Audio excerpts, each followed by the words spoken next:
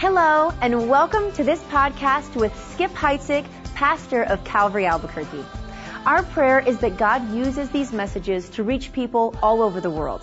We're encouraged when we hear how lives are being transformed, and we'd love to hear from you.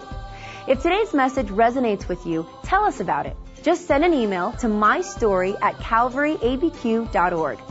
And if you'd like to support this ministry financially, you can give online securely at calvaryabq.org/giving. In this series called Playlist, we learn about the God we serve and how His identity affects His relationship with us. We encourage you to open your Bible and follow along in Psalm chapter 19 as we learn how God speaks and how you can hear His voice in this message called Say Something. There was a couple that was married. They had been married for 60 years. And they loved each other deeply. They shared everything together. They kept no secrets from each other. Except one. The wife in this couple had a little shoebox that when they were first married, she put on the top shelf in her closet. And she made her husband promise that he would never look at it and he would never ask about it. He promised. And he complied for 60 years. One day, the wife grew very, very sick and she went to the hospital. The husband put her affairs in order and then took the box down from the top shelf and brought it to the hospital and asked his wife's permission if he could open the box. And she said, yes, you can. He opened the box and he was surprised to find simply two crocheted dolls, and $95,000. And she said, let me explain. When we were first married, my grandmother gave me advice. She said, if you get into a fight with your husband, an argument, you reconcile that argument as soon as you can. If you cannot reconcile, you say nothing. You don't say a word. What you should do is just go into the room and crochet a doll. So she said, that's what I did. Now, he looked and saw there were only two dolls, and a new love for his wife just welled up in his heart, and tears came to his eyes as he realized after 60 years of marriage, we've only had two unresolved conflicts. And then he said, now what about the $95,000 in cash? He goes, well, every time I crocheted a doll, I'd sell it to the craft store. So now we get a different picture here, right? What we have here is a failure to communicate. In the words of Cool Hand Luke, if you remember that movie. So now we don't have a wife who quickly resolves conflict. We have a woman who's got pent up frustrations and not saying something when she should. And that's been going on for 60 years. In the song that we played this morning, Say Something, it's about a relationship that is coming to an end. And communication is replaced with silence. There's one final hand going out to fix it, if at all possible. Say something. I'm giving up on you. I'll be the one if you want me to. Anywhere I would have followed you. Say something. I'm giving up on you. There's a lot of people that echo those sentiments when it comes to God. God, if you would just say something. Speak to me. Isaiah the prophet said, oh, that you would rend the heavens and come down. How many of us have felt that at some time in our Christian life? Well, in Psalm 19, David says, God has spoken and God still speaks. And there's three parts of this psalm. We'll get into it in a minute, but basically, David says God is revealed in nature, God is revealed in Scripture, and God is revealed in character.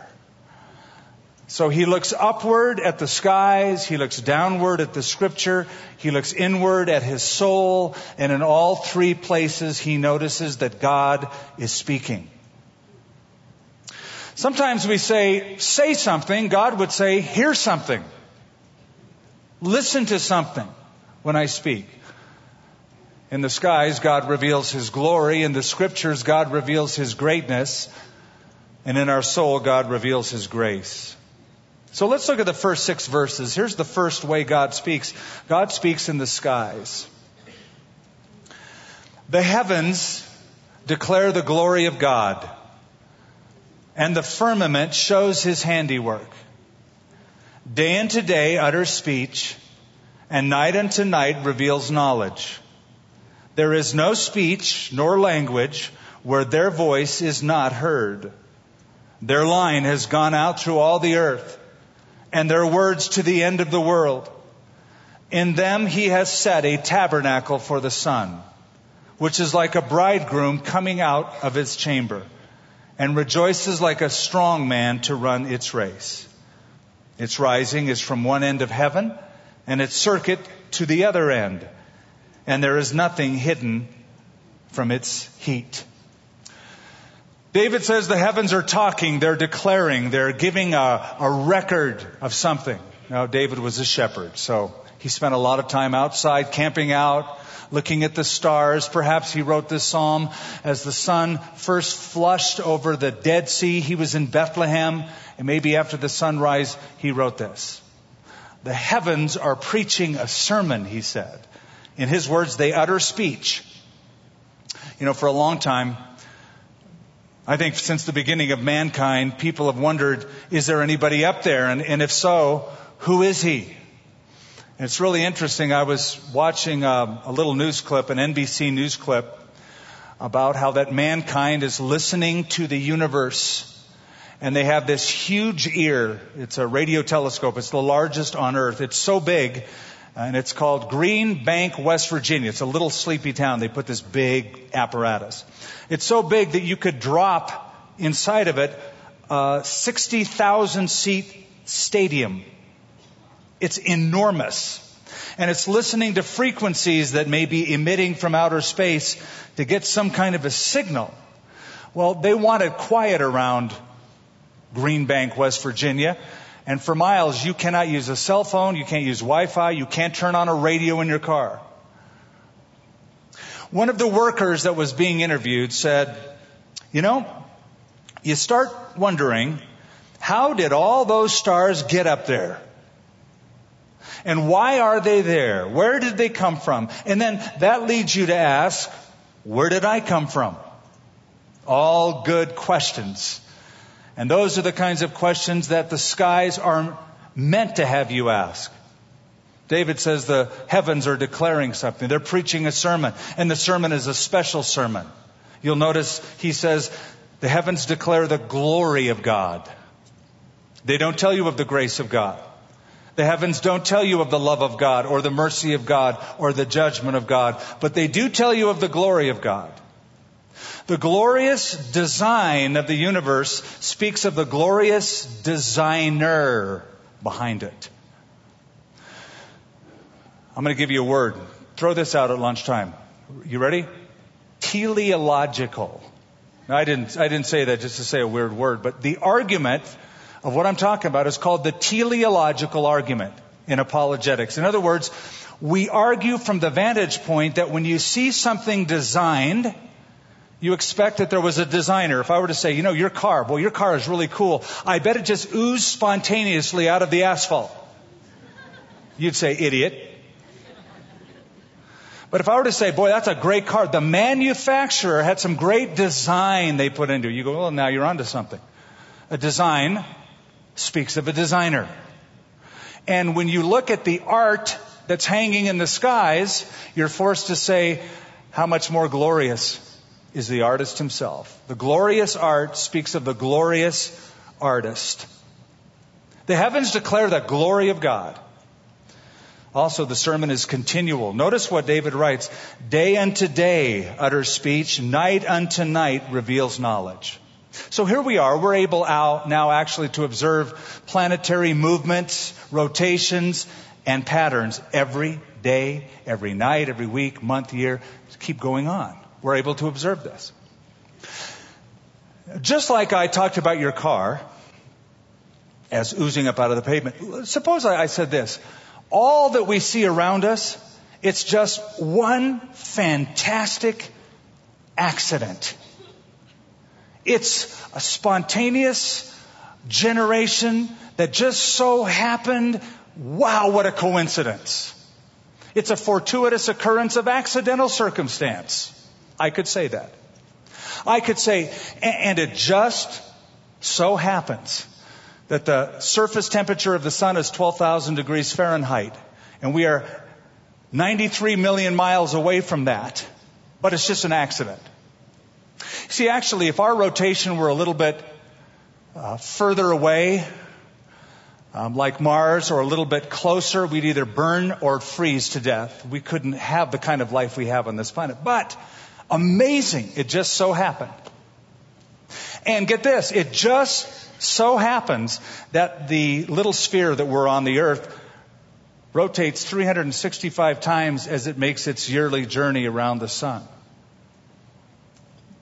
Why? Why not 30 times? Well, if it did rotate 30 times on its axis, the days and nights would be 10 times longer, and there would be alternate freezing and cooling, and carbon-based life like we know it could not be sustained on this planet. It's a marvelous accident, though, isn't it? And I could say, and get this, it just so happens that the Earth is tilted 23 1/3 degrees on its axis, giving us 4 beautiful seasons year after year. Incredible coincidence.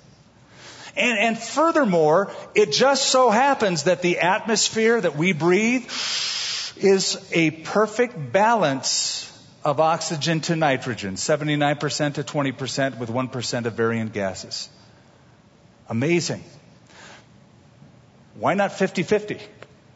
Well, if it was 50-50, you wouldn't be doing this. You'd be doing this, plop. And the first guy to light a match would blow it all up. But there's more. It just so happens that the water to land ratio on the Earth is just marvelously balanced. There's 71% of the Earth's surface that is ocean. Did you know that if the oceans were half the dimensions they are presently, we would only have 1/4 of the rainfall we have on Earth? Imagine what this place would look like. It wouldn't exist. If the oceans were just 1/8 larger than they are, we would have 4 times the amount of rainfall that we have, and the Earth would be a flood zone. So yeah, I could say it's a marvelous accident that just happened. Or I think I could be a little wiser and say, no. There is design built into that. And therefore there must be a designer behind it all. I remember hearing this stuff in school. I heard it for years. You hear it. We all just came from spontaneous generation of a single bacterium. I love what Sir Frederick Hoyle, the noted astronomer, once wrote. He said, the probability of spontaneous generation of a single bacterium is the same probability that a tornado sweeping through a junkyard could assemble a 747 from the contents therein. It didn't just so happen. The heavens declare the glory of God. The sermon is continual, and the sermon is universal. Everywhere on earth you see stars. Everywhere on earth there's moon. Everywhere on earth there's a sunrise and sunset. And this is the reason the Apostle Paul said, what you see around you is enough to make you responsible to believe in God.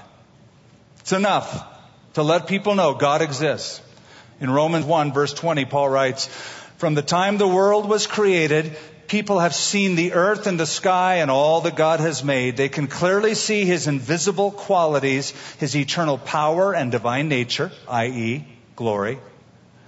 So they have no excuse whatsoever for not knowing God. So yeah, we can say something. God would say, I did, but evidently you're not listening. You notice in verse 5 and 6, he poetically describes the sun rising in the morning and setting in the evening, like a bridegroom and like an athlete running a race. When you walk outside and you feel the sun brush against your cheek, or perhaps today beating harshly on your head, what you are experiencing is the radiation that the sun is giving off. And did you know that the radiation that the sun gives off is produced by the loss of part of its mass?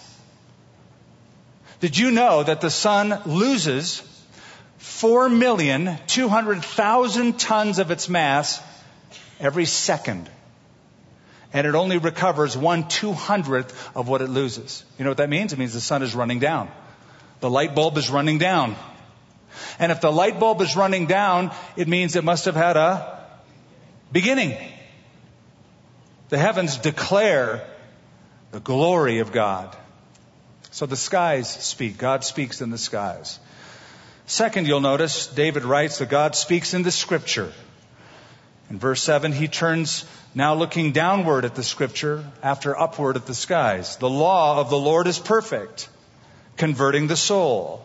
The testimony of the Lord is sure, making wise the simple. The statutes of the Lord are right, rejoicing the heart. The commandment of the Lord is pure, enlightening the eyes. The fear of the Lord is clean, enduring forever. The judgments of the Lord are true and righteous altogether. So he looks upward, but he realizes, the universe speaks, but it doesn't tell you the whole story. There are certain things the universe cannot tell you about God.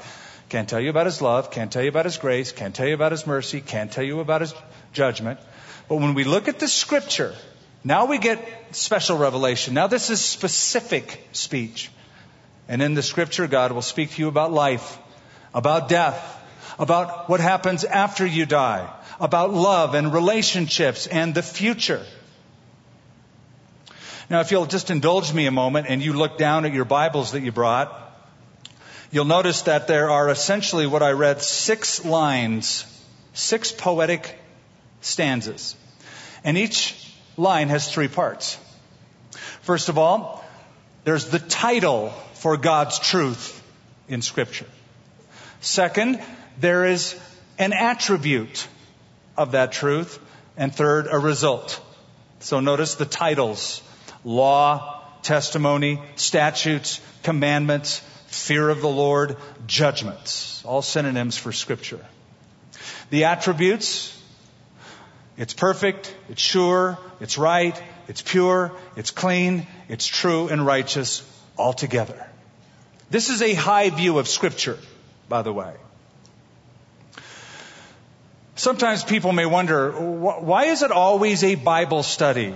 And that's one thing that I do. I do expositional Bible study. I don't run back and forth and dance and shout and come up with an idea that I had after a late night pizza or something that I think is cool or here's my opinion. I want to give you what the Bible says because I believe God speaks through His Word very, very specifically to people's hearts.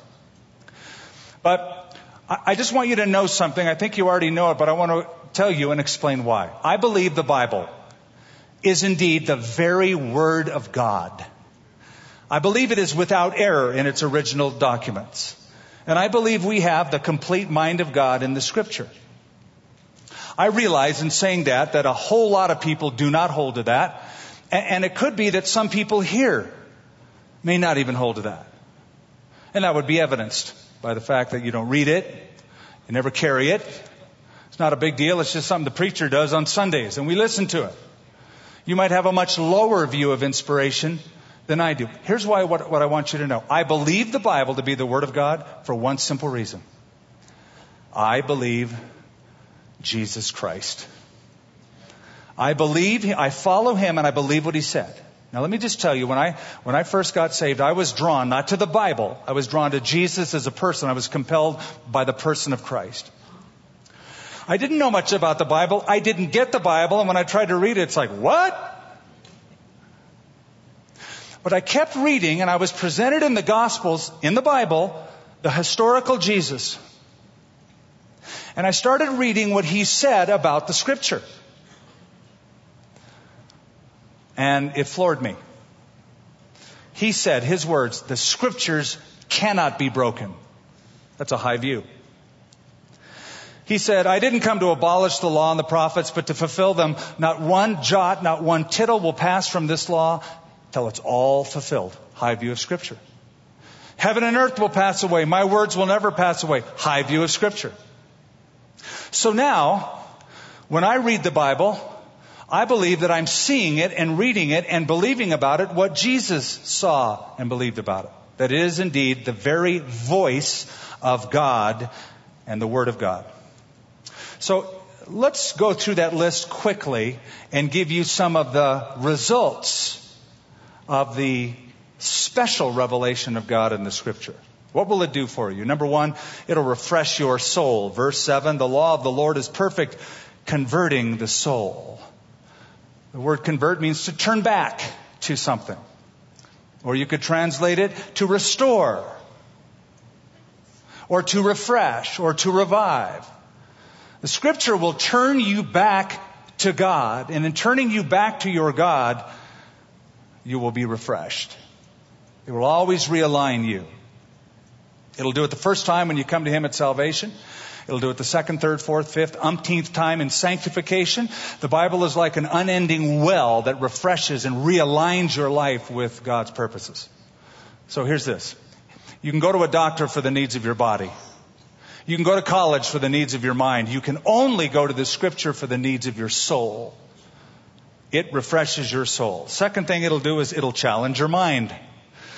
Verse 7, the testimony of the Lord is sure, making wise the simple.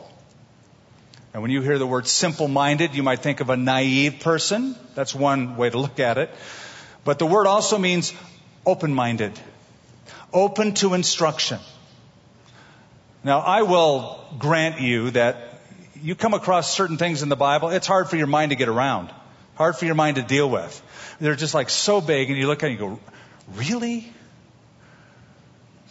But hang in there.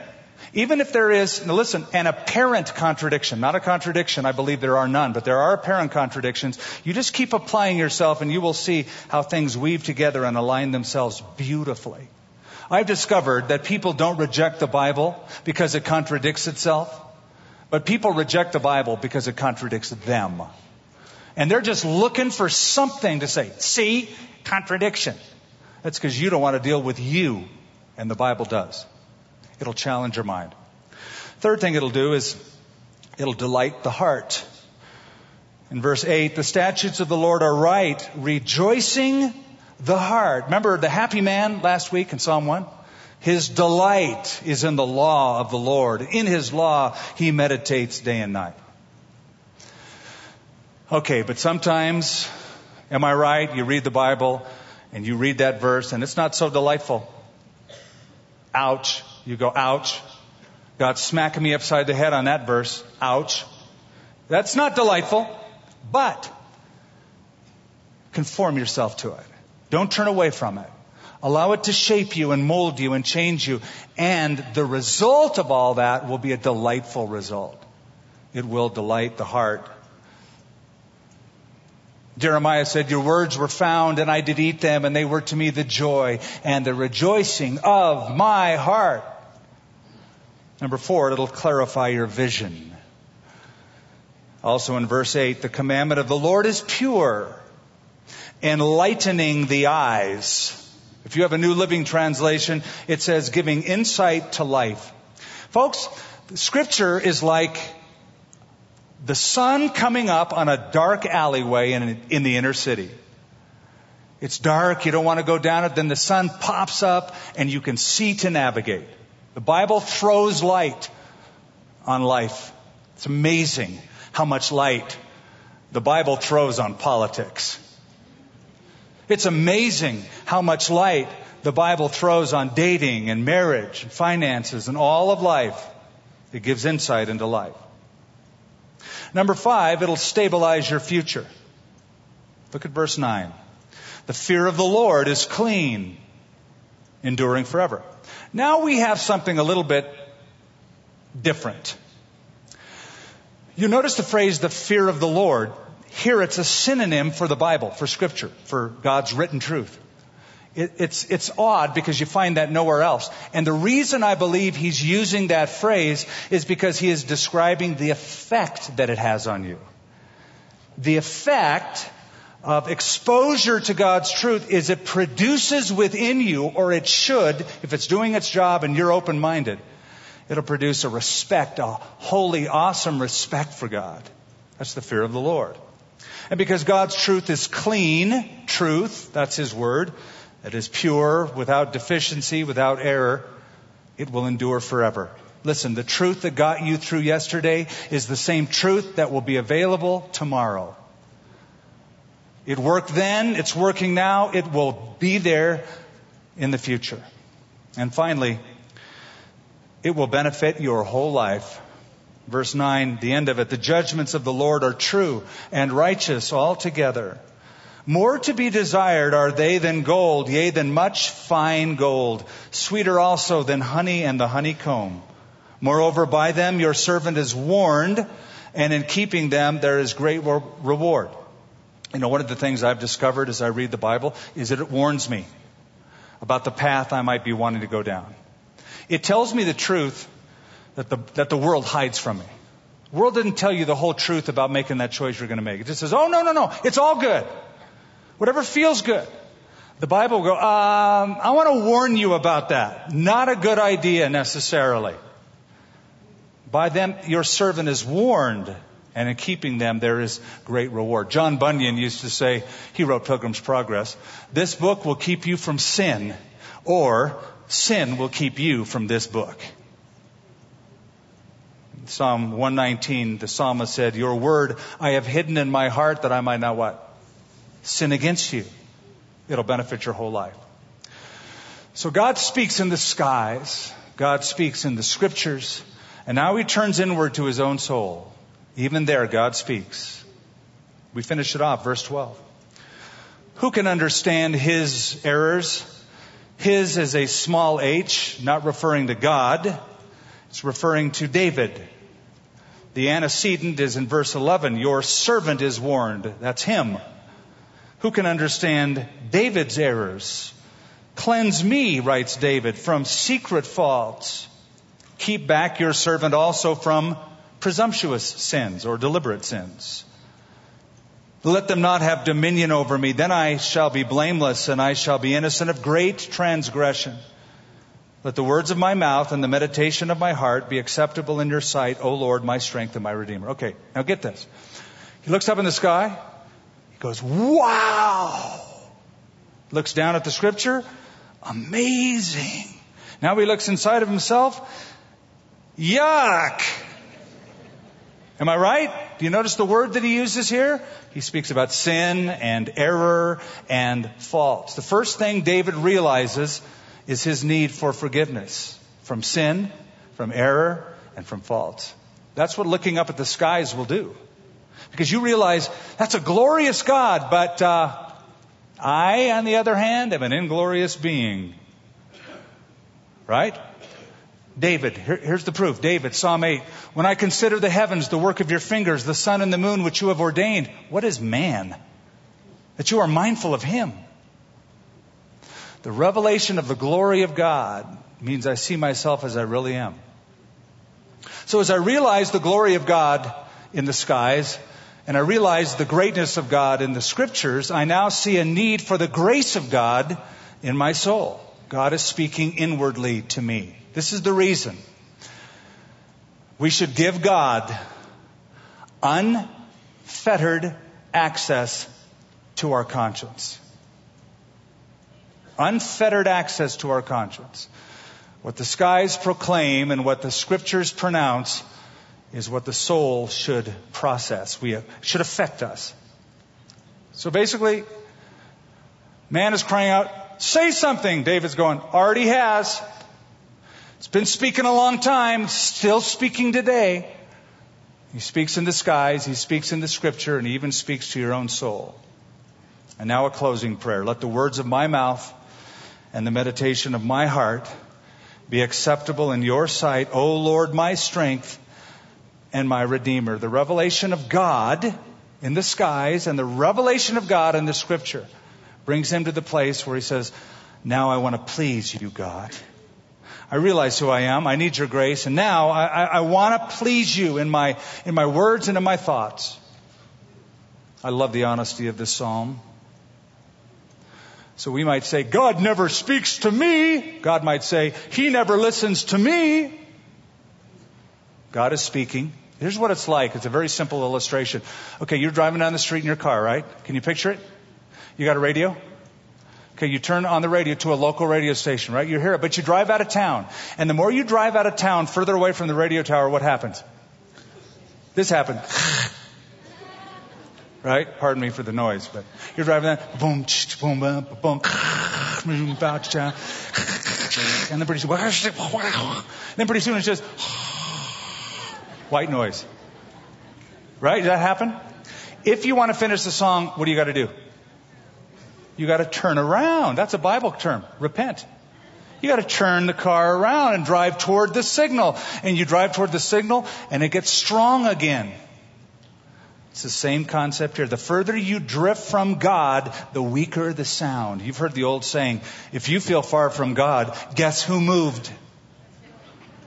You've been driving the other direction. So you turn around and you drive back to the signal.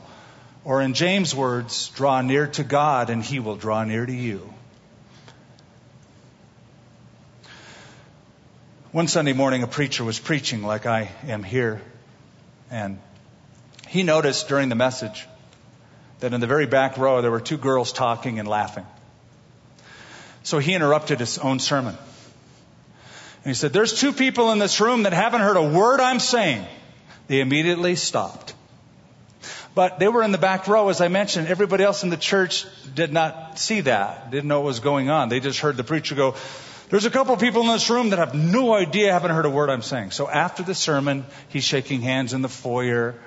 And several members came up to him and apologized for falling asleep during the message.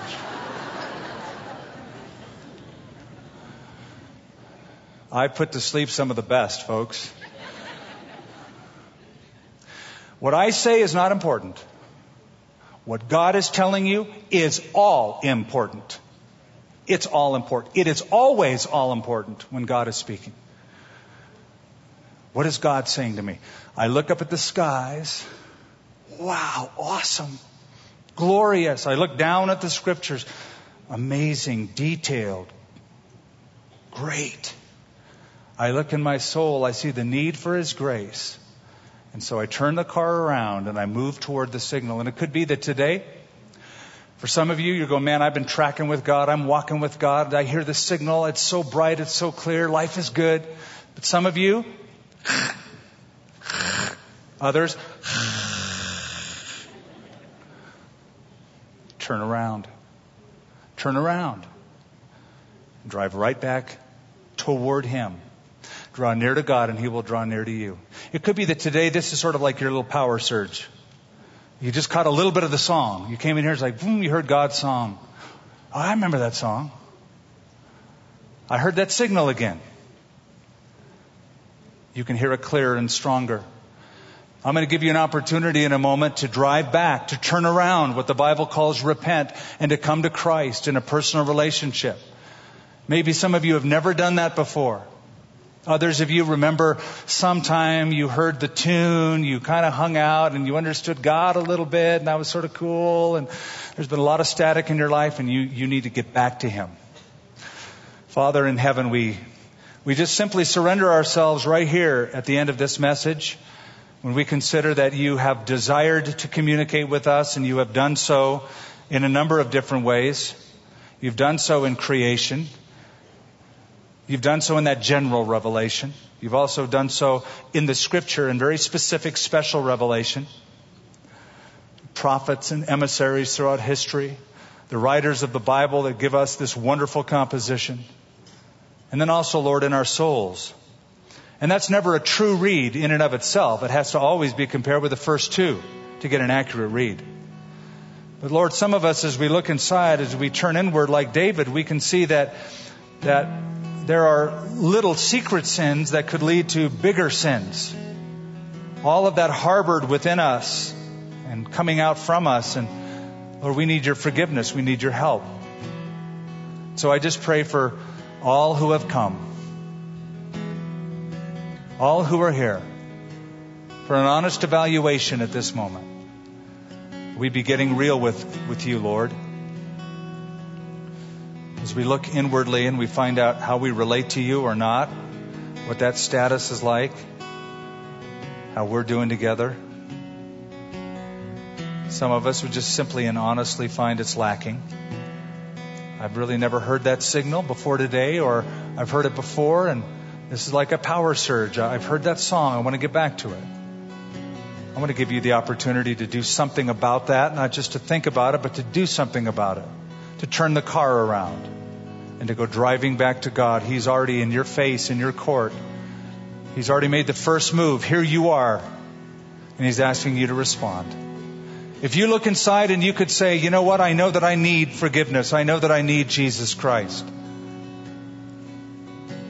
Or if you would look at your life and say, I'm not walking like I once did. I'm not in fellowship like I once was. You can come back to Him. If that is your desire, either one of those two possibilities, our heads are bowed, our eyes are closed. I'm going to open my eyes, and I want you, if you want to give your life to Christ, to raise your hand in the air so I can see your hand and acknowledge you and pray for you as we close. You just raise your hand up. With that hand raised up, and keep it up for just a moment, just so I can acknowledge you. God bless you, sir, in the middle to my left, and you in the middle toward my left as well. Way in the back to my right, thank you. And right there in the middle, and again in the middle toward the back. On the right, and on my right again. Yes, sir. Right there. And toward the front. Anyone else? If you're in the family room and you, God bless you. Yes. And you, and you.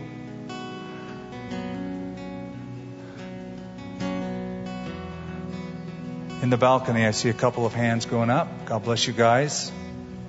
Some of you may be in our overflow room called the Hub. There's a pastor there. Would you please raise your hand up in that place? Let them acknowledge you there. If you're outside, there are several hundred people outside in the amphitheater. There's pastors out there. Please raise your hand up. And now, Father, I have the opportunity to pray for these. These are honest lives. Some of them broken. Or some of them simply just realizing I need God more than I ever have. And He is speaking to me, and He is in that voice drawing me to Himself, to a place of solace, to a place of forgiveness. Father, I pray that these who have raised their hands would actually experience a newness of life, a freshness of life, what David calls the converting of the soul, the restoring of the soul as you turn them back to you. It would be profound. In Jesus' name, amen. God speaks through His creation and His Word to our soul. It's comforting to know that He is deeply involved in our lives. Is there something God is saying to you? Then tell us how you've responded to Him. Email mystory@calvaryabq.org. And just a reminder, you can give financially to this work at calvaryabq.org/giving. Thank you for joining us from Calvary Albuquerque with Skip Heitzig.